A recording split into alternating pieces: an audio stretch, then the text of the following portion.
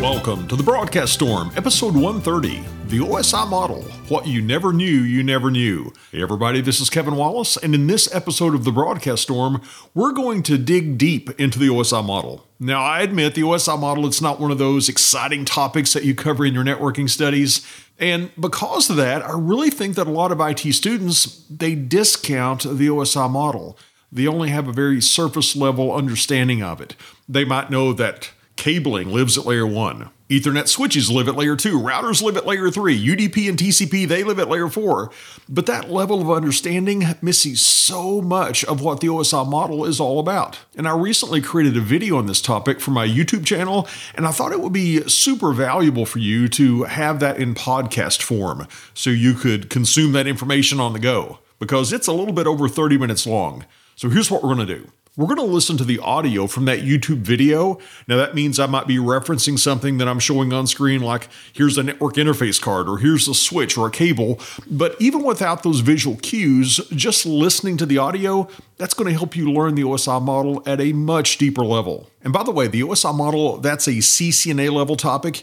And if you want to learn more about CCNA content and decide if that's a certification for you or not, I invite you to join our free CCNA mini course. Just enter your name and email over at kwtrain.com/CCNA-mini.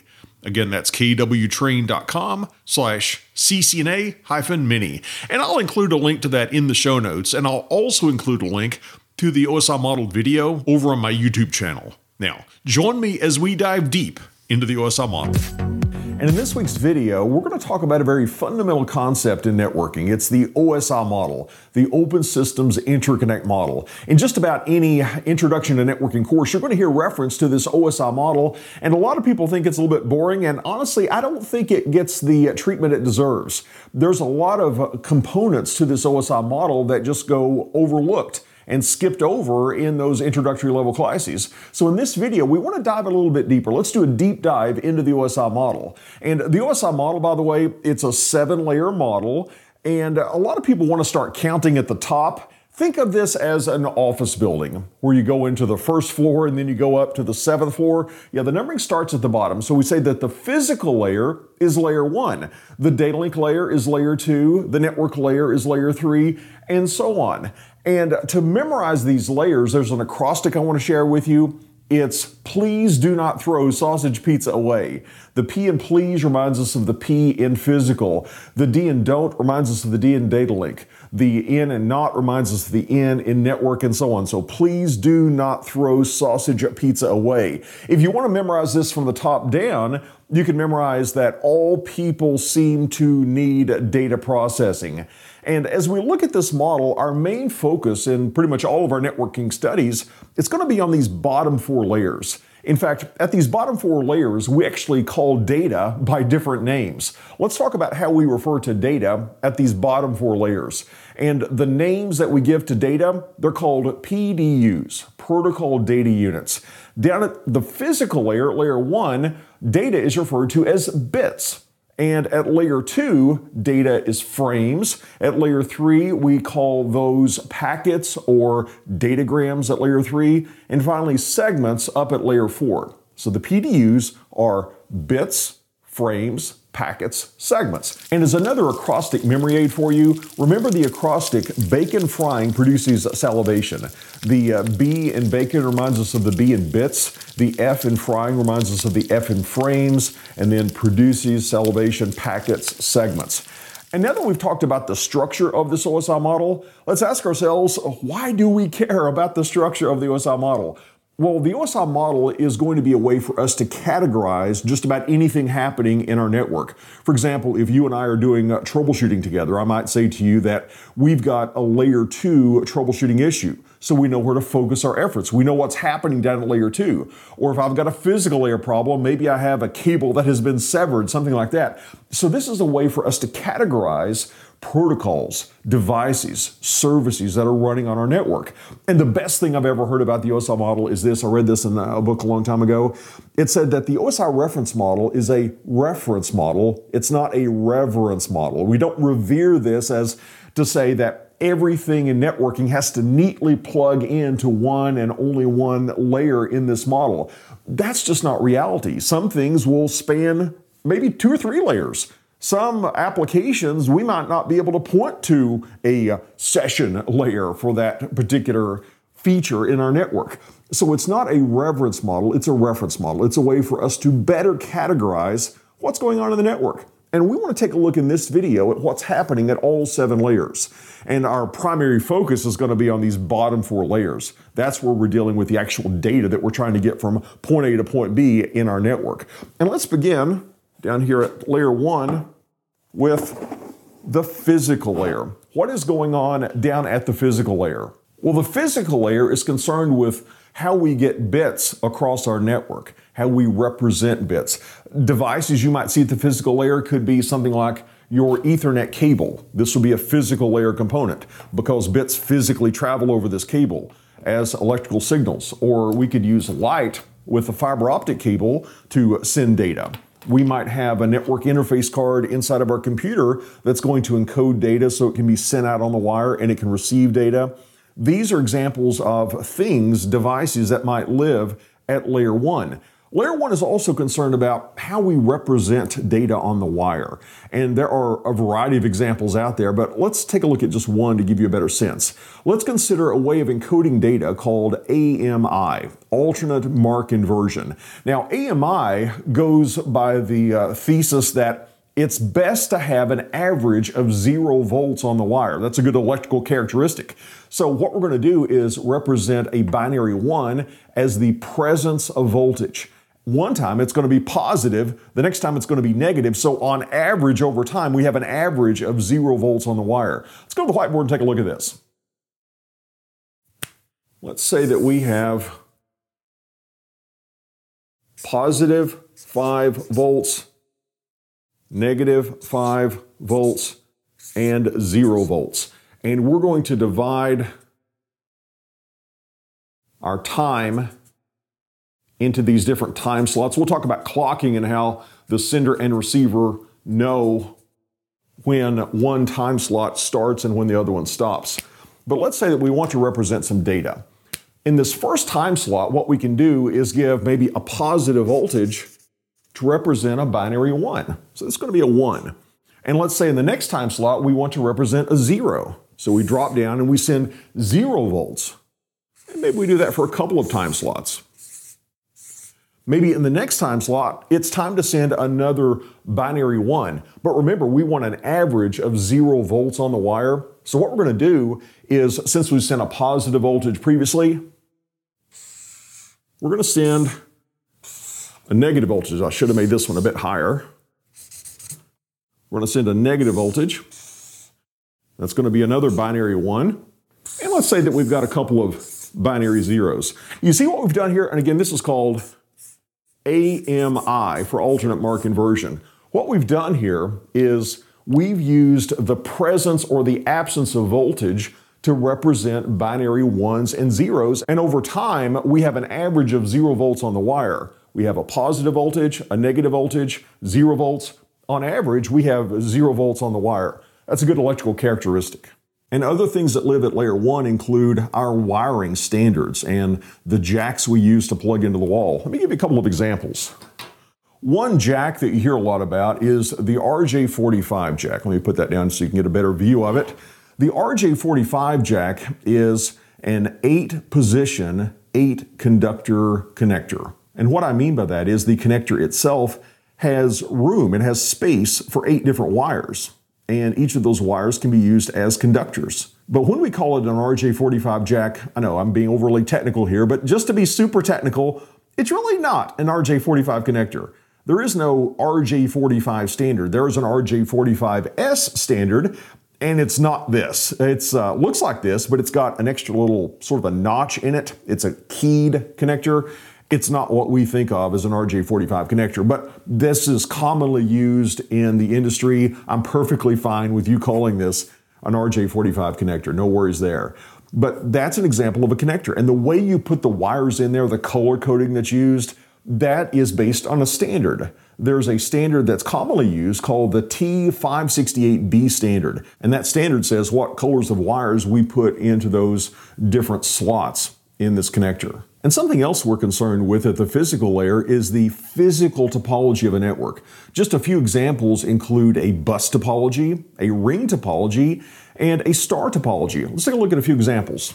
The first network I ever worked on way back in the 80s was a bus topology. Literally, we had a coaxial cable that just kind of ran from room to room to room in this office building in this particular floor.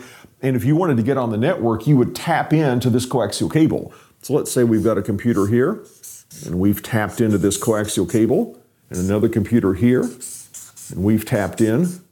Maybe we've got a printer here, and this was called a bus topology. And the devices on this bus, they ran in half duplex, meaning that we could either send or receive, but not both at the same time. The reason was you could only have one packet on this wire at any one time. And as a result, we ran something called CSMA CD. Carrier sense multiple access with collision detection. What this means is before this guy can transmit data on this bus, he listens to the wire to see if the coast is clear.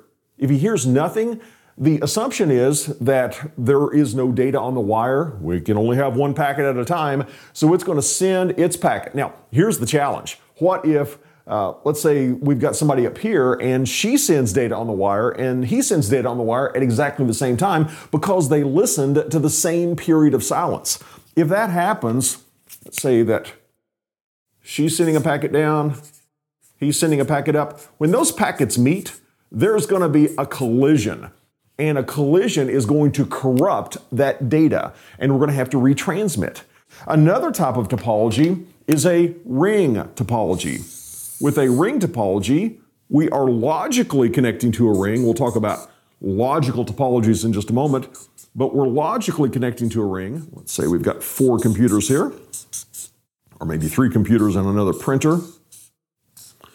And the way this works is there is a packet. Say that she sends a packet on the network and it starts to go around in this circle. And if there's data in this packet, actually it's called a token. If there's data in this token, then when the next person gets it, they look at that token and say, oh, there's data in here. Is this for me?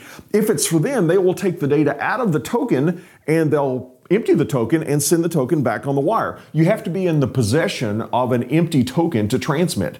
And the token circulates around the ring, so there's no contention like we had with the bus topology. The token circulates around the ring, and that's the only way we can transmit. We have to be in possession of an empty token, and we look at those tokens to see if the data is for us. Now, this is how things logically work, but physically, we're talking about the physical layer. Physically, it looks like this. Let's go to another page.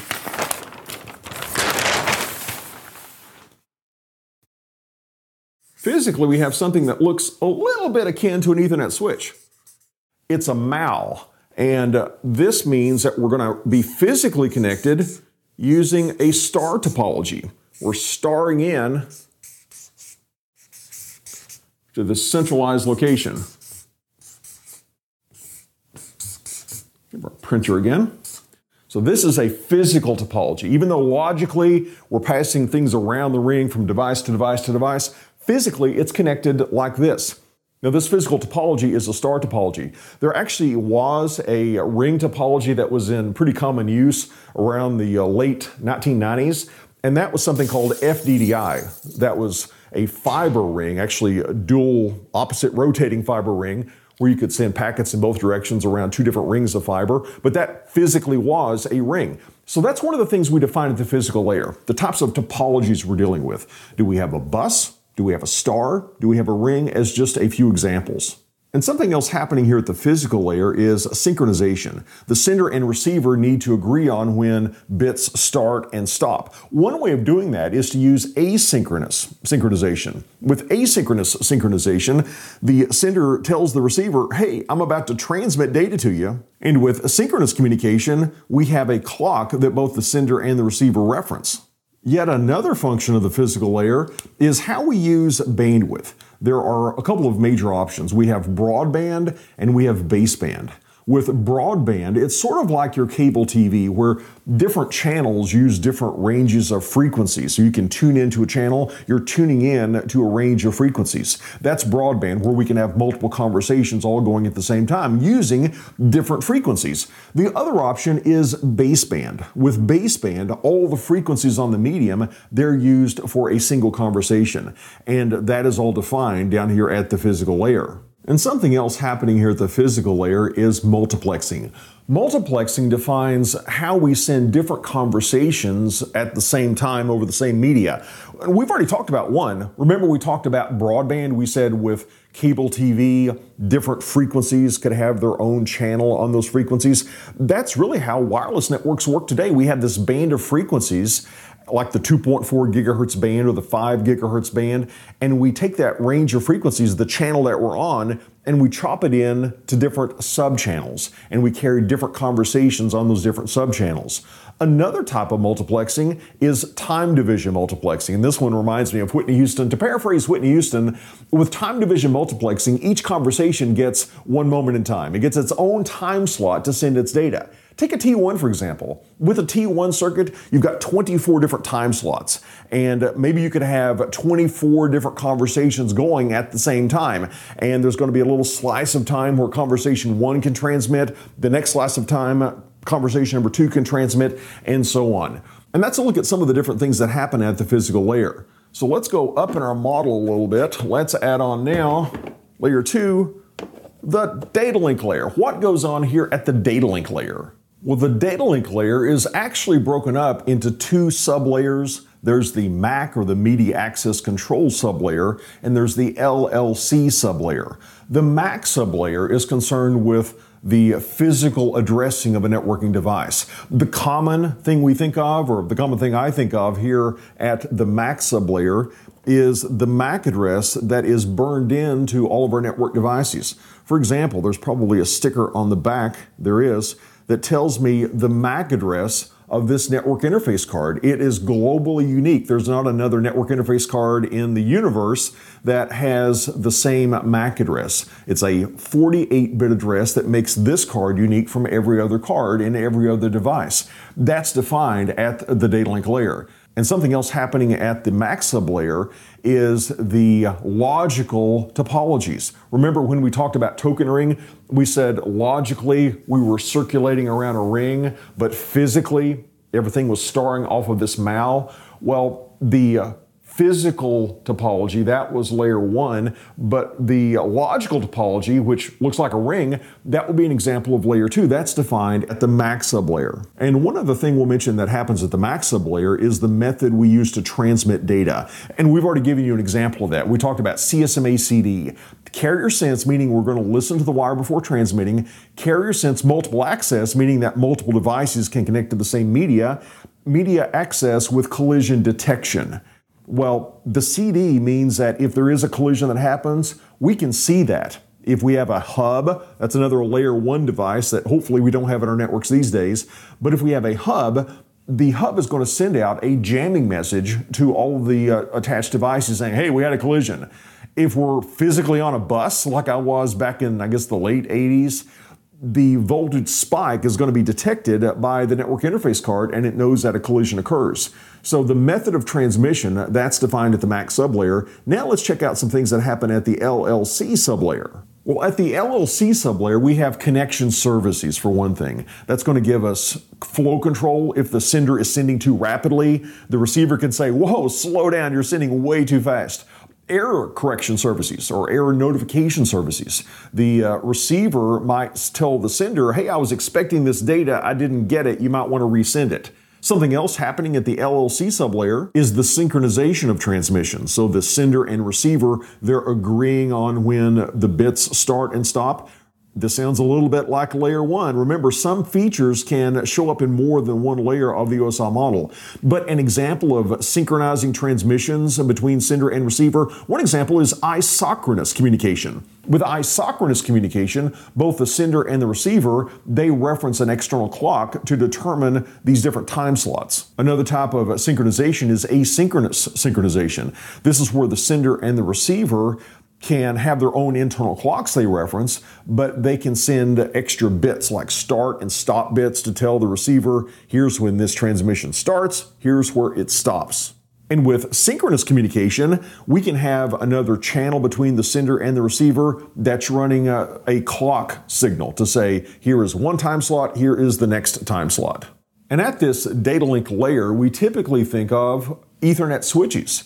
An Ethernet switch, such as this is not a multi-layer switch. We'll talk about that in a second. This is a layer 2 switch. We've got these ports in the front, and we can connect printers, PCs, our regular network devices. They can use one of these RJ45. We'll use that term liberally. We'll use the RJ45 connector, and we'll connect into that Ethernet switch. And the switch is going to learn the MAC address of the network interface card on the other end of this cable. So if this were plugged in like this and this were powered on, the MAC address, as we transmit it into the switch would know that the MAC address on this card lived off of this particular port. So if somebody sends a frame, remember bacon frying produces salivation, frames at layer 2. If somebody sends a frame destined for this MAC address, this switch says, oh, I've seen that before. I made a note of that. I learned that that MAC address lived off of this port, and it will send the transmission just out of this port. Now, that's an example of a layer 2 switch. Before we go on to layer 3, though, just be aware that there is such a thing as a layer 3 switch, sometimes called a multi-layer switch. That's what we have here. This is a Cisco Catalyst 3560 switch, and this is a multi-layer switch. In other words, it's going to be able to do some layer 3 and higher functions. We're going to see in a moment that at layer 3, we can make forwarding decisions for our packets based on destination IP address information. This can too. But let's take a look now at layer 3. Let's add that on as we're building our 7-story office building. At layer 3, we have the network layer. And the network layer is responsible, for one thing, for logical addressing. We had physical addressing in our network interface card, but logical addressing, that would include things like IP version 4, IP version 6. And back in the day, when I used to work at a university maybe 25 years ago, we actually routed not just IP version 4, we routed Novell's IPX protocol, we routed the Apple Talk protocol. It wasn't just IP. It wasn't clear that IP was going to be the big winner out of all those different protocols. I remember the day where there was the prediction that Novell's IPX protocol was going to be the de facto standard for networking. Didn't work out that way. And the OSI model was developed when we didn't know IP was going to be the winner. That's the reason we have some very non-IP-ish things going on here at the different layers of the OSI model. Now, at the network layer, this is where we think of having routers. And we've got an example here of a Cisco 2911 router. And the router has a series of ports. I won't flip it around because it's really, really heavy, but it's got some ports on the back that we can connect out to our switches, which could then go out to our end devices.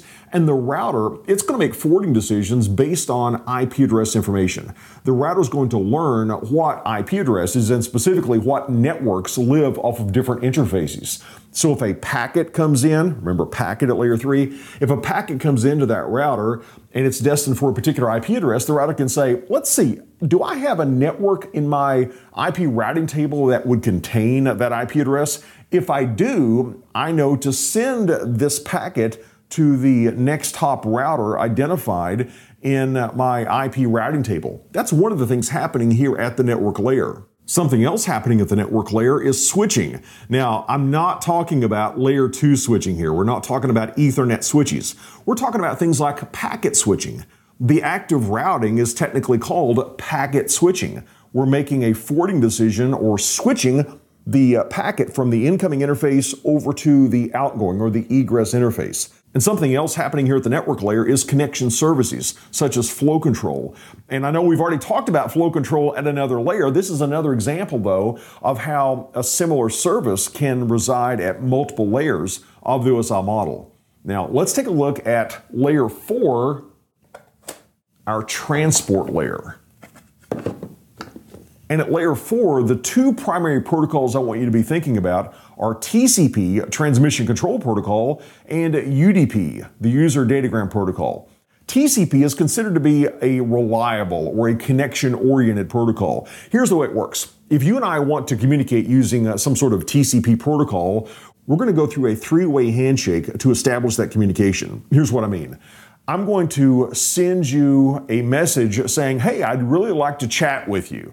And that message is called a synchronization, or an SYN. We pronounce that a SYN message. I send you a SYN, an SYN message. You get that and you say, oh, Kevin wants to talk to me. Cool, I'll talk to him. So you send me an acknowledgement for that, an ACK, an ACK message. And you also want to talk with me. So you send me your synchronization message. So I send you step one. I send you a SYN. You send me a SYN-ACK, and then I want to acknowledge your SYN, your synchronization message to me. So in return, I'll send you an ACK, an acknowledgement. So again, the three-way handshake. The first step is the SYN. Step two is the SYN-ACK. And finally, we have the ACK. Now, UDP, that's considered to be a connection-less or an unreliable protocol, which begs the question, why would you want to use an unreliable protocol? And the answer is overhead, honestly. For example, think about voice and video going across your network. We're going to be using a protocol called RTP, the Real-Time Transport Protocol, which, by the way, is another Layer 4 protocol. It's encapsulated by UDP, which also lives at Layer 4. And the reason we use UDP is that it has much less overhead. We're not taking them as much bandwidth to send a particular video or voice packet. And if we did happen to drop the occasional video or voice packet, it's not going to be noticeable much, if at all. And we certainly don't want to say, oh no, we dropped this one, let's send it now. We don't want to receive video or voice packets out of order. That would look and sound kind of silly. So UDP, that's a great fit for some applications, such as voice and video. Now, something else happening here at Layer 4, the transport layer, is windowing. This says how much data can I send at any one time before expecting an acknowledgement. Take TCP, for example. After that three-way handshake is over, the sender might send a single segment, and it's going to sit there and wait for acknowledgement. The receiver hopefully gets it, and they'll send an acknowledgement that says, okay, got it. I got segment one. I'm acknowledging you, saying I want segment two. And we think, well, that worked pretty well. Instead of sending just one segment, it would be more efficient if I sent two segments. And then I wouldn't have to be spending all these periods of time waiting. So now I'll send segments 2 and 3, and I wait. I get the acknowledgement saying, I'm ready for segment number 4. And I think, wow, this is going great. I sent 1, then I doubled up, and I sent 2. Now I'm going to double up again, and I'll send 4 segments. And we send 4, 5, 6, and 7. And as long as we get successful acknowledgments, we're going to keep doubling up every time. We're going to go from 1, 2, 4, 8, 16, 32, 64, 128, 256, and on and on and on. But that's an example of windowing that TCP does. Something else happening at the transport layer is buffering. Let's say that the router is receiving traffic maybe from a gig link coming in from the local area network, and it's trying to send it out to the internet, which is only a fast Ethernet, a 100 megabit per second link. That's a 10-to-1 speed mismatch. What the router is going to do is it's going to take that data that it cannot send right now, and it's going to try to store it temporarily in a buffer area called a queue on the egress interface. And hopefully that interface is not going to fill up, its queue is not going to fill up. If it does, if we try to put a packet into a queue and it gets dropped because the queue is full, that's something called tail drop. We don't want that to happen. If we do, we have to retransmit our TCP packet, or if it's UDP, it's going to be lost forever. So we hopefully are going to have enough queue space to do that buffering. But buffering, that's something that happens here at Layer 4. And we can actually influence using a series of tools called quality of service tools or mechanisms. We can influence how we empty that queue using the things like low latency queuing or class-based weighted fair queuing, so we can manage or we can influence who gets dropped and who gets through. And those are some of the things happening here at the transport layer. Next, let's move up to the session layer.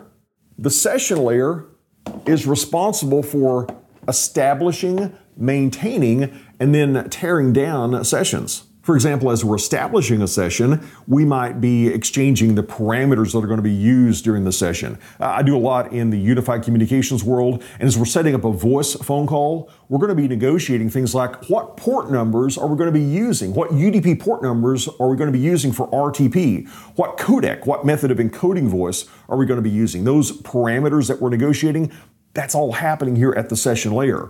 And when we maintain a session, that's where we're talking about making sure that things are not getting dropped. If a connection drops, it's going to reestablish that session. And when we tear down the session, that's where both parties or all the parties in the conversation, they agree on, all right, we're stopping communication now. And they all agree to tear down the session. Let's move up to the presentation layer, layer 6. And one of the things happening here at the presentation layer is data formatting. For example, you've got a graphic image, a JPEG image. That is an example of something at the presentation layer. There's a standard for how JPEG images are constructed, or text might be in the ASCII format, as an example. Something else happening at the presentation layer is encryption. We want to make sure that for security reasons, if I send sensitive information across the network, if it's intercepted by a malicious user, we don't want them to be able to interpret that information, so we can use encryption to prevent that. That's an example of something happening here at the presentation layer. And finally, one of the most misunderstood layers of all is the application layer up at layer 7. And I say it's misunderstood because a lot of times when we use the term application, we might think of an app that runs on our phone or on our computer. For example, think about Microsoft Outlook. If you use that for email, you might think, well, that's an application. Does it live at the application layer? No, it's not the program. That's not what we're talking about. The application means the underlying service that supports Microsoft Outlook. For example, the Microsoft Outlook protocols might include POP3, IMAP4, SMTP. Those are protocols that live up at the application layer because they support the feature of email. And as another example, think about a terminal emulation program that you might be using to connect into your router. Well, if you do that, you're using maybe Secure Shell as the underlying service. Secure Shell, that would live at the application layer, not your terminal emulator application itself. And you might argue that, oh no, Secure Shell, doesn't that live at layer 4? No, it's dependent on things happening throughout this layer. It does use a port 22 that's defined here at layer 4. It's using TCP port 22, but that doesn't mean it lives at layer 4. It's just using that particular feature at layer 4. But Secure Shell itself, it's going to live up here at the application layer. And one other thing happening here at the application layer is service advertisement, where a device on the network that wants to offer a service lets other network devices know about that service. The first example that comes to mind is Apple's AirPrint service. On my iPhone, if I want to print something out, I say I want to print, and it has discovered over the Wi-Fi network in my home, it's discovered a couple of printers that we have. Now, these printers, they're compatible with Apple's AirPrint. They're actually sending out messages saying, hey, I'm this type of printer and I'm available over the network. And my iPhone sees that and I can print to that advertised resource. Well, the act of doing the service advertisement, that also lives here at the application layer. And that's a look at our 7-layer OSI model. Again, it's a reference model, it's not a reference model. Not everything, not every protocol or device is going to fit neatly into one area. You might be spanning a couple of areas. You might use only one of the sublayers at the data link layer, for example. But it's just a way to better communicate about what's happening on our network. And that's going to wrap up our look at the 7-layer OSI model. Well, I hope you enjoyed that deep dive into the OSI model. And also, if you want to join me for our free CCNA mini course, that link is kwtrain.com/CCNA-mini. And I look forward to spending time with you again on the next episode of The Broadcast Storm.